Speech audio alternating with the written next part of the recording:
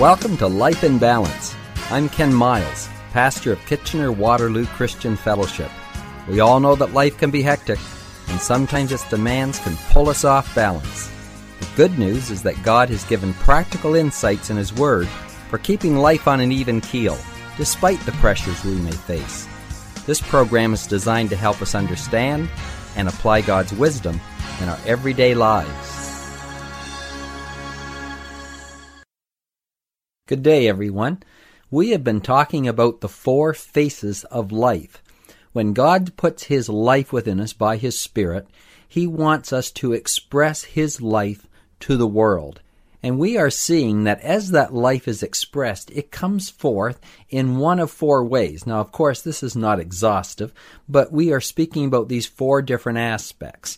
And we have used the word life to illustrate this as L-I-F-E.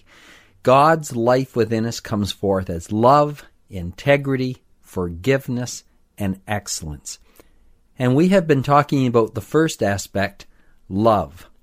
You know, this is so basic that we miss it. Jesus said, "By this shall all men know that you are my disciples, that you have love for one another." John says, "We know whether we have passed from death unto life, if we love the brethren." Love is so important. It is the hallmark of a Christian. It is the major expression of God's Spirit within us, is that we love one another. Now, we know that. We know this so much, and yet, has it really gripped us? Do we really understand what it means to show forth His love? Now, yesterday we saw in 1 John 3:16 and in John 3:16 that to love is to give. Hereby we perceive the love of God because He laid down His life for us, and we ought to lay down our lives for the brethren. And God so loved the world that He gave His only begotten Son. So we saw that the essence of love is giving. The focus of love is others, and the motive of love is unselfish. We're not trying to get something back in return. So our working definition is love is giving unselfishly to the needs of others without regard to personal recognition or reward. Now, there is a very interesting aspect of love that we need to really get a handle on. And Jesus said that this love is a commandment. In 1 John 3:23 He says, "And this is His commandment, that we should believe on the name of His Son Jesus Christ and love one another as He gave us commandment." And John 15 verses 12 to 13 says, "And this is my commandment, that you love one another as I have loved you. Greater love has no one than this, than to lay down one's life for his friends." We see here that love is a commandment. Now, how can this be? How can love be a commandment? Isn't it that we just love someone or we don't love someone? How can love be a commandment? How can you just point to someone and say, now love that person? We think that love is a feeling.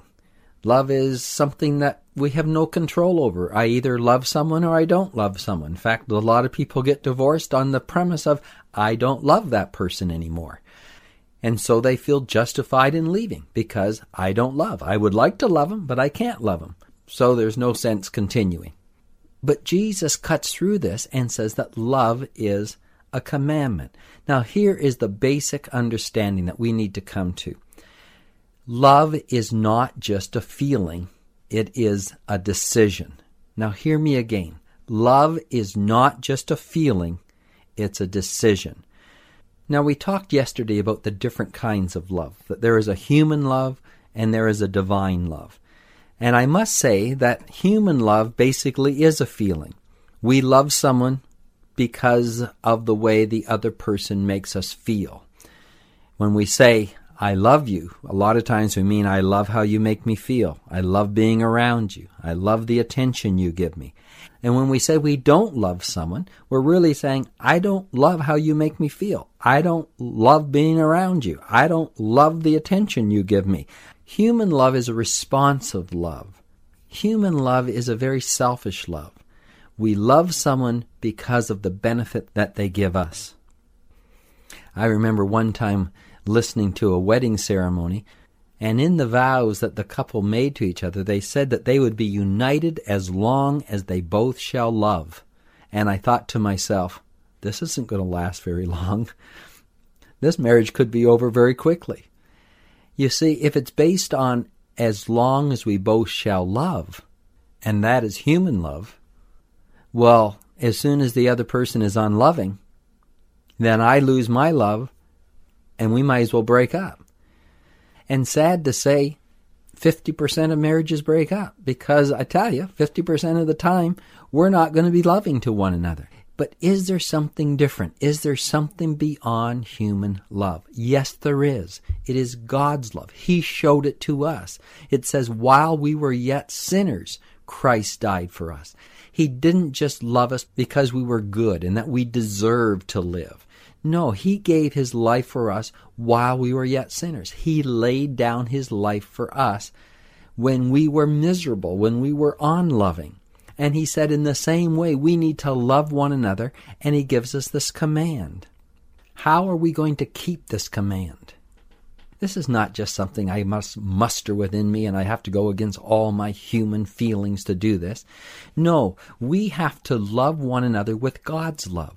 We need to reach into God's reservoir of love and allow it to come forth through us to others. Remember what we have been saying about expressing the life of God? We have spoken about it as being a light bulb, that there has to be an electricity. There has to be a current that flows through that light bulb in order for it to shine. And so it is with loving people.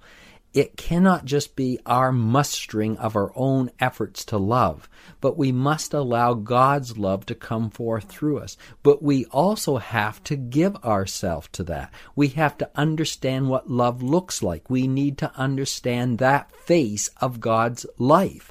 He has called us to be loving and to actually lay down our life for others. We have to come to grips with this issue. Am I a giver or am I a taker? There are basically only two kinds of people in the world, givers and takers, and we are all born as takers. You can see it in a young baby who is first born. They're only thinking about themselves and they cry, and if you take something from them, they are going to whine until they get their way. We all come into this world grasping and with a taker attitude. And God wants to transform us. This whole aspect of becoming born again is that God transforms us from a taking, grasping attitude to a giving attitude. He wants to change us on the inside, put His love within us so that we can allow it to come through us. A taker approaches every decision with these questions. What's in it for me? How will this affect me? How will I benefit as a result of this? What will this cost me? How will I be inconvenienced? That's a taker's attitude. When involved in a project, a taker's attitude is, how will I profit from this? How will I get credit for this? How will I benefit from this? Where a giver's attitude is just the opposite. It's what's in this for others. How will this benefit the other individual? What will this cost them? What will be the inconvenience to the other individual? How can I give the credit to them? How can I give the profit to them? That is a giver's attitude, and that cuts against every selfish bone in our body. And we cannot just change ourselves from a taker to a giver with a snap of our fingers. But we can look to Christ and say, Lord, I want this to come forth. I want my mind renewed. I want to think differently. I want to realize what it really means to be a Christian. How terrible it is to call ourselves Christians and not recognize the main attribute of being a Christian, and that is love. We can say we love someone, but the proof is in the pudding. What are we going to do? How do we act? When we get $100, do we think of how can I spend this for me, or how can I help someone else with this? When you have an extra hour, do you think, how can I spend this hour for my benefit, or how can I spend this hour for someone else's benefit? When you have a possession, do you constantly view, how can this possession benefit me, or how can this possession benefit someone else? This is what it means to be a Christian. This is the command he gives us. This is the face of Christ's life. He is a giver. He lays down his life for us. That's why 1 John 3:16 says, "Hereby perceive we the love of God," because he laid down his life for us, and we ought to lay down our life for our brothers. Jesus laid down his life, his entire ministry, not just at the end when he laid down his life on the cross. He actually carried that cross his entire ministry. He was always focused on others.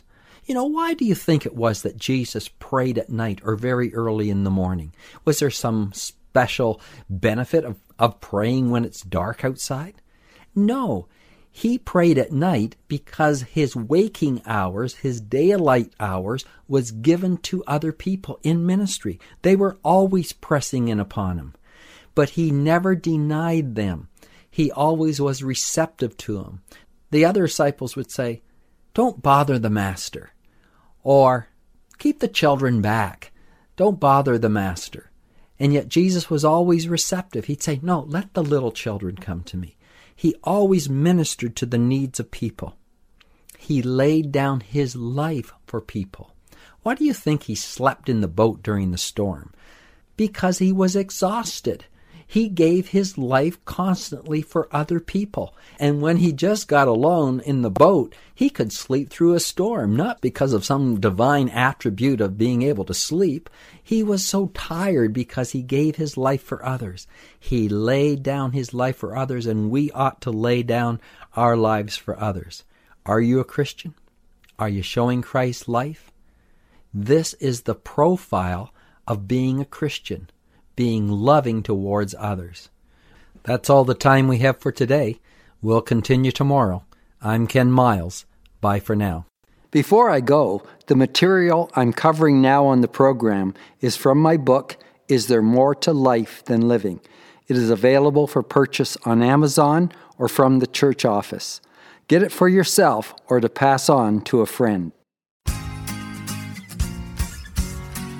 Life in Balance is a ministry of KW Christian Fellowship. We are located at 1000 Bleams Road in Kitchener.